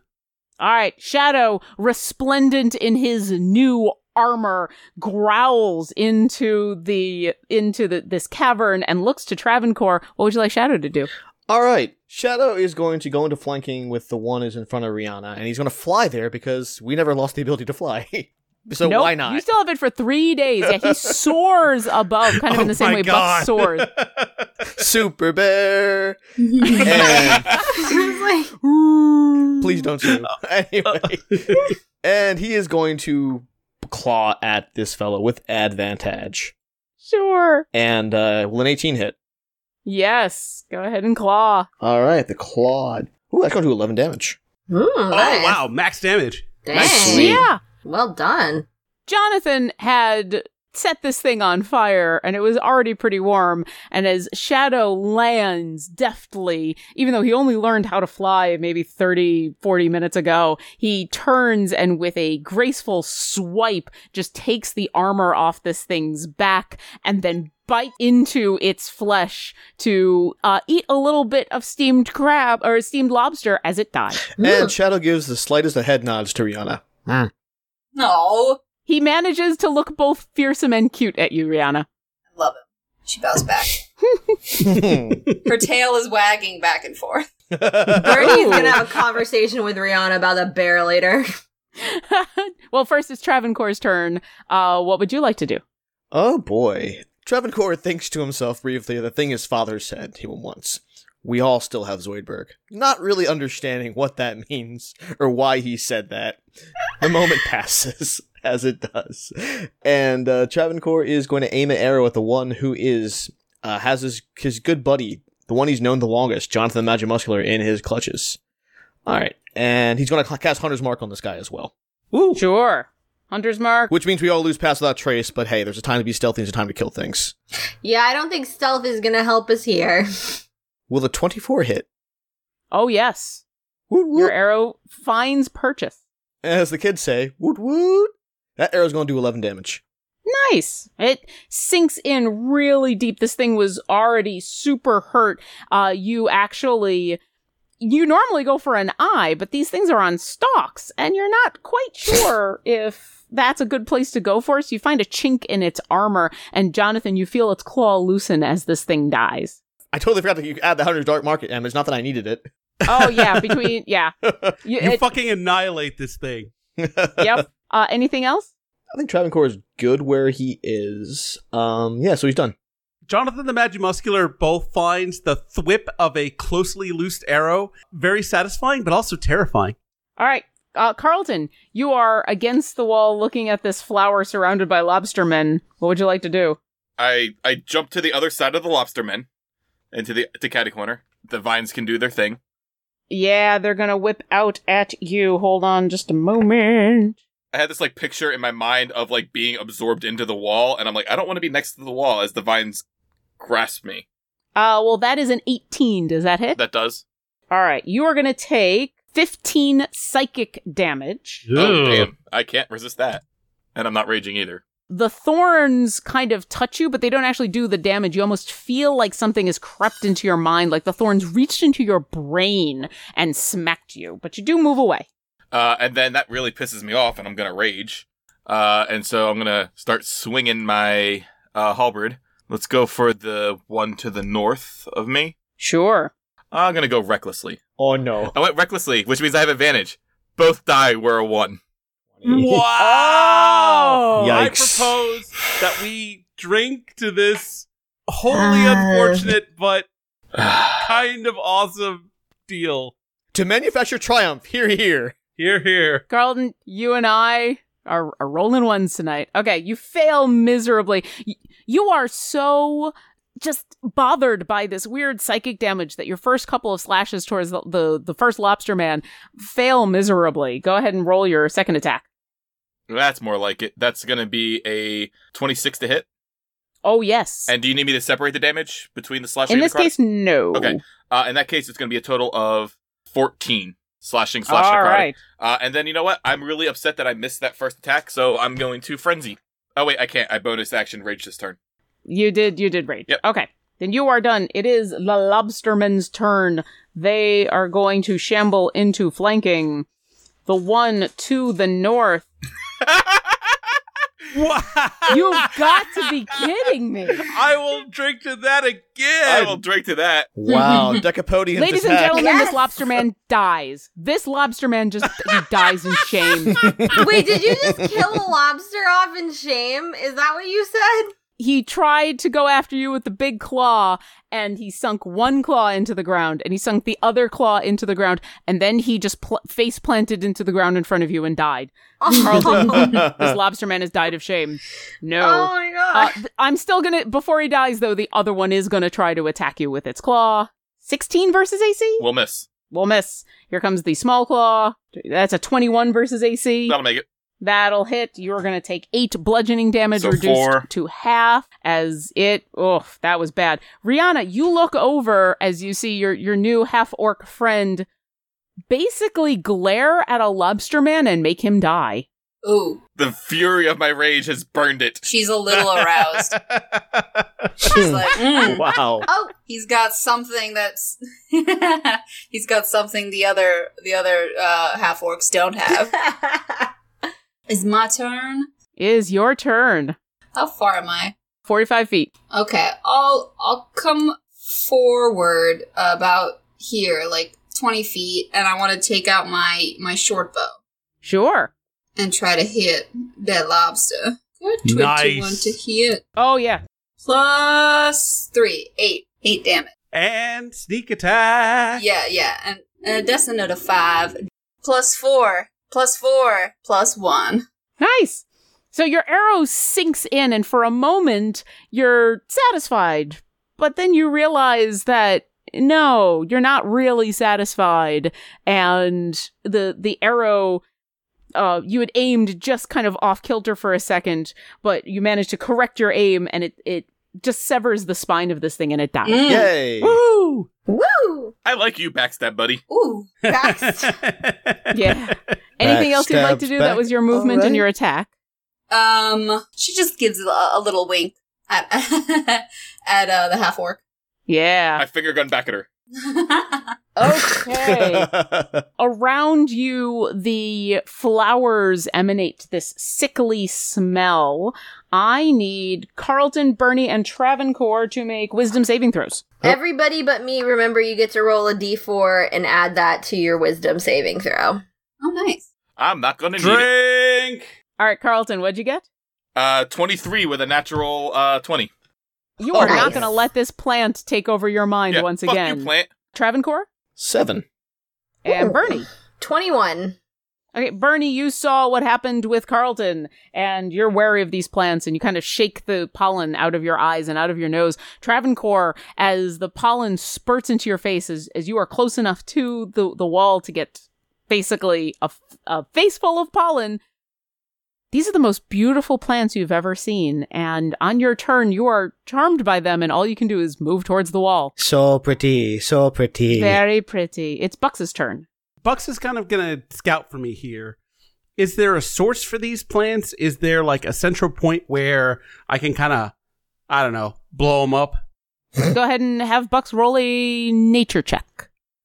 Oh, go Bucks, go! That's Nice. awesome. Let's see. Nature is wisdom. He gets +1, so that's 19. There's not like a central root system or anything, but like any creepy crawly vines, you do enough damage to them and they're gonna die. All right, good to know. All right, Bernie, it's your turn. Bernie is going to cast Mass Healing Word, and it's basically up to 6 creatures, so everyone, including me, Carlton, Riri, Jonathan, Magic Muscular, and technically Travancore the Bear, but neither of them have taken any damage. So, and they're going to, and I have the things, all the things when it comes to healing spells. So, they're going to get 1d4 plus my spellcasting ability modifier plus 2 plus 3. Sure. Yes. So 1d4. It's like sneak attack for healing. Good old life cleric. Okay, so everybody gets 13 points of Nice. healing, which is good, especially for Jonathan the Magic Muscular, who was Thank you. really in need of it. And I get an additional 5. So I get 18 points of healing, which brings me back up to my max. All right, anything else? Is there any way I can identify, like, was there a big center plant in the middle? That was a thing, right? No, there's no center plant in the middle. It's just covering all of the walls of this cavern, and you just get the sense that if you do enough damage to these creeper vines, it will die. It is just a plant. How close are we to the walls? You and Travancore are only about 10 feet away from the wall. Your spiritual weapon is only about 15, 20, so it could definitely... All of you are fairly close to the walls, except for Rihanna. She's kind of the only one who's moved into the center of the room. And Okay, Bucks. well, the spiritual weapon as a bonus action is going to move close to the wall and do a thing that spiritual weapon, which has never done before, which is morph as it moves. Oh. Yeah, this is turning very specifically into a homemade style flamethrower, and now Sure. it's going to attack some vines on the walls. Go ahead and attack some vines on the wall. Is a 23 gonna hit? That is also going to hit. Go ahead and roll damage. Alright, 8 damage. All right, you see some of those vines curl and wither away as your spiritual damage takes hold. Jonathan, it is your turn. All right, Jonathan the Magic Muscular is going to... He saw another play. It was about a guy in an iron suit who flew around, and the guy in the iron suit has these lasers that he kind of like shot everywhere. So he's going to try something similar. He's going to fire scorching rays at the various vines on the wall. Sure. Roll some attacks. All right, so that's going to be a 20, Yes? 23, 25, Yep. and a natural 1. Fuck that. All right, so 2 hits. It's amazing how one of them misses the wall, but the How other does two that do even happen? You rolled the one thing that could probably do it. Go ahead and roll damage for your other two. All right. 6 damage on one and 7 damage on the other. All right. The two that smack into the walls make more of these flowers curl and die. And Shadow, it is your turn. All right. I want to see if a bonus action, Shadow can do like a perception check or a smell check, as it were, to see if he can find a place where he'll do the most damage to these vines. Sure. Give me a smell check. Smell check incoming. 16. There doesn't seem to be a specific place like most creeper vines. It's just kind of everywhere, but he is definitely close enough to the wall and one of the places that hasn't yet been attacked that there's a whole big cluster of vines there that he thinks he could gnaw himself into. All right, Shadow's going to fly towards those, and he's going to bite at them using his teeth, as people do to bite things. This flying bear makes me so happy. I know. I didn't even think about just like Shadow. it so much. Just in my head, he doesn't like actually move his limbs. He just like kind of Power Ranger style, just like flies forward. He's just like, All right, what do you roll? 22. Oh, yes. Rad. All right, and the bite. It's going to do 7 damage. As Shadow gnaws into this plant, Travancore, you are compelled to move towards the wall and just stare lovingly at one of these flowers. And at the end of your turn, you can make a wisdom saving throw. Okay. Wisdom. Add your D4. And adding my D4. That's going to be a 9. This is the most beautiful flower you have ever seen, and you just want to inhale its fragrance and stay close. Like the deserts miss the rain. Carlton, it's your turn. Yeah, so I don't like that the vines and the flowers have messed with my mind. My buddies are all charmed, so I'm going to recklessly attack the flowers on the wall. Sure. Because that's a thing I can do. That is. 19 to hit.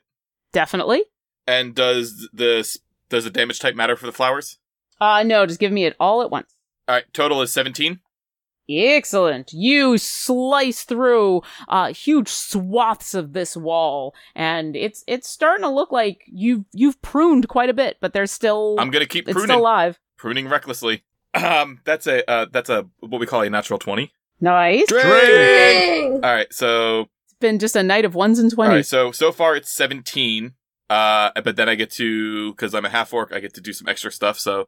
Okay, so we're gonna do an extra 12 damage, so that'll be 29 total. Yeah, you've cleared this whole section of the wall. Basically, all that's left is some of the vines that are hanging off of the ceiling about 30 feet above you. Not anymore, as I frenzy.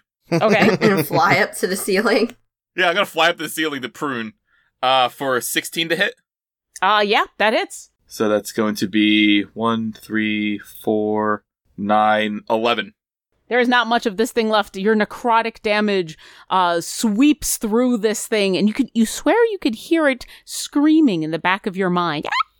Nope, don't like that at all. Do not like that at all. That's horrible. That's what I do. Rihanna, it is your turn. You've watched as this half-orc has weed-whacked basically everything except the ceiling. Okay, since it seems like we're about to be done, I kind of want to do a quick search, like, around the room if there's anything around the room left to take, any treasure of any kind. Sure, go ahead and give me an investigation check. Or actually, no, just give me a perception check, because you're just kind of looking around. Okay. I just like how you threw carnivorous plants at us on the solar eclipse. Yeah. Little Shop of Horrors. Yes. Feed me, Seymour. I was gonna ask you if its name was Seymour. What did you roll for your perception? I got me a natural 1.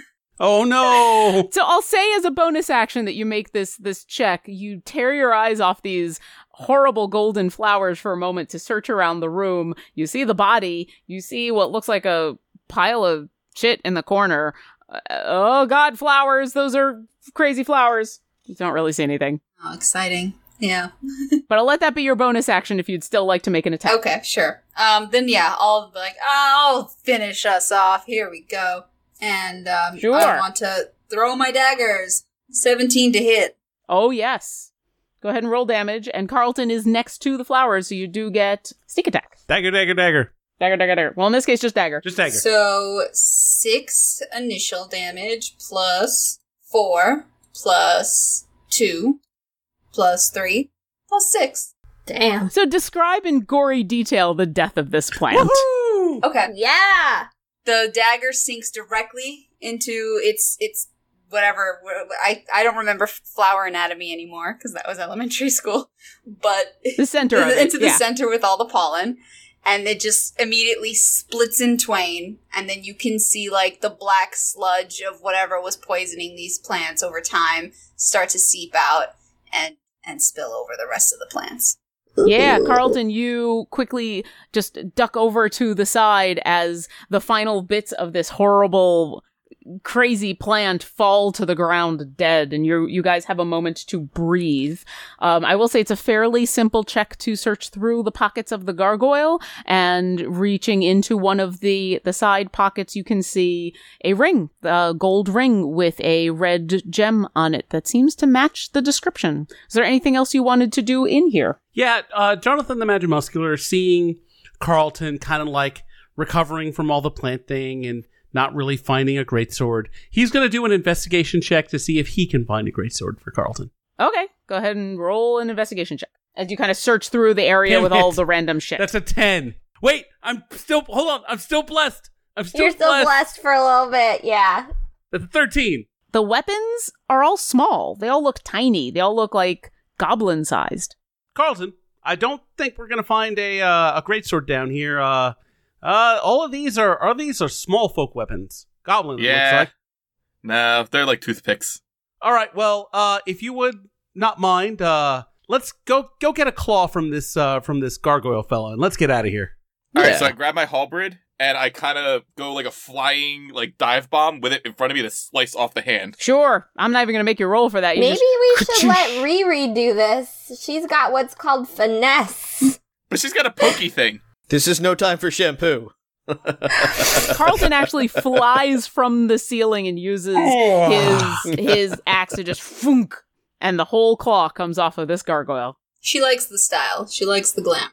There you go. I decided I put the mass in the momentum. All right, you guys collect your spoils and fly back out without a problem. Head up and see that the Aarakocra have been circling with a nod in their direction. They're very quick to head you on back to Kir Sabal. You've only been gone for like an hour and a half. It's been surprisingly quick. But Moxonary and Ying Matona are there in the room, and they rise from their chairs as they see you walking on in. Ying Matona has this weird bird grin on her face as she says, I hear that you were done so quickly that my charge didn't even have a chance to try to escape. And Bernie, you can see that Moxonary is totally and completely enthralled with Coco Snoot. She is just still on the floor, like, petting your Mastiff anywhere he wants, and he has given into it. He is on his back, like, belly time, belly time. Bernie gives a Coco Snoot a look that says, have some dignity.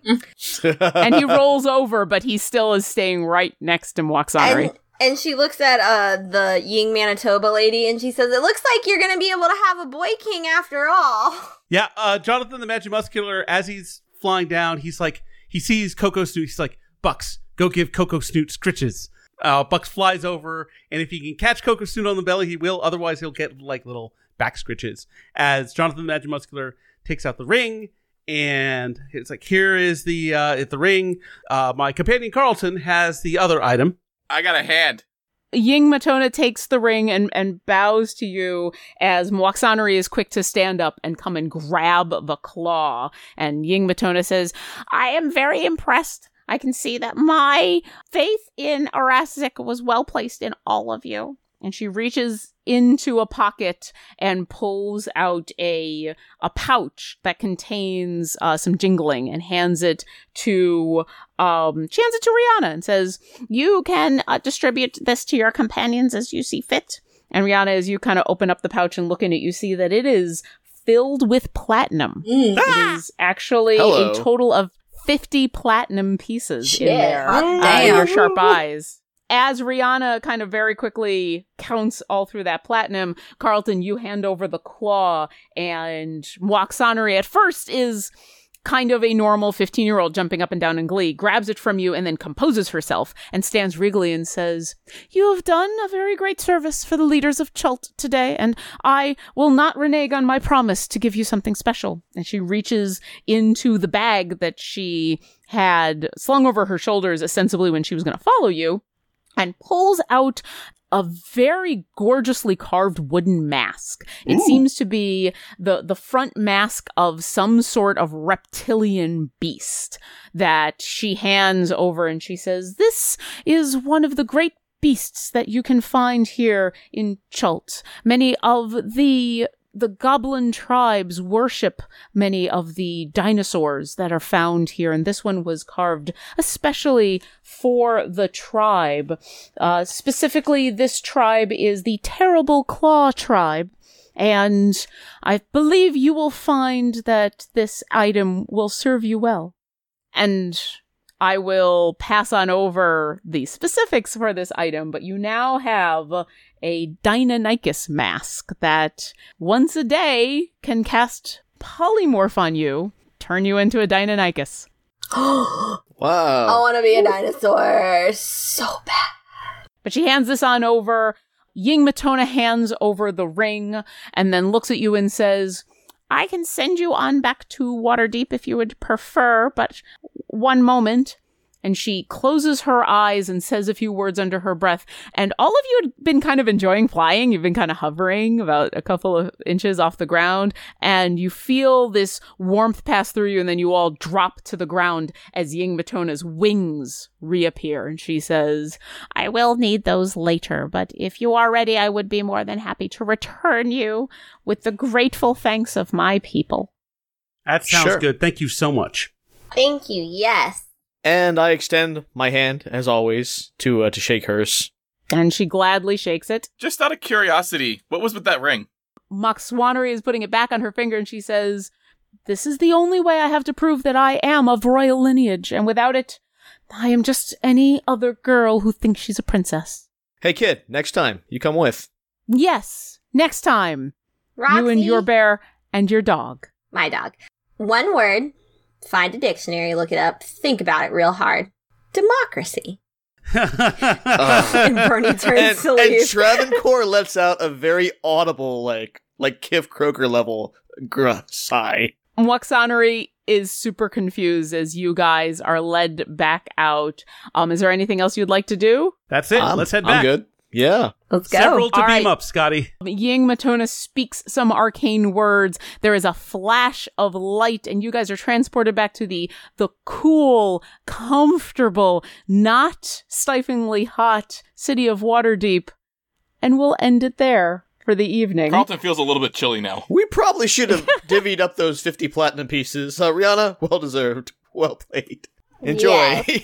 Well, you know, she didn't offer, but you guys got a very cool mask. Let me give you guys some experience. You are going to be splitting this with Rihanna because she was there to help. So for the stuff that you killed, for the fact that you remembered your pants and then turned them into shorts, for hasting for bacon, for all of the natural ones, because fuck it, why not? And for remembering the claw, you guys get a total of 2,300 experience to split between the 5 of you. And before we go, really quick, once again, thank you to Nassim for joining Yes. us. Yeah. Super Thank short you, one Thank you, shot. Nassim. It was a lot of fun. Yeah, thank you guys again. Where can those who are interested in finding more about you and Venture Maidens find you? Well, you guys can find our podcast on iTunes and really everywhere else that podcasts are free. And we're also, we have a website, theventuremaidens.com, and we have all of our links to all the social medias that we're on, Instagram, Twitter, Facebook, that you can follow if you're on there too. Say hi to us. We like to talk to you guys too. Excellent. We highly recommend Venture Maidens. It has been a pleasure to have you on. And next time on Dungeon Drunks, we're back in Waterdeep, and one of you can turn into a dinosaur. This is exciting. Thanks for listening to our adventure. Follow us on Twitter @Dungeon Drunks, or find us online at www.dungeondrunks.com. And see you next encounter.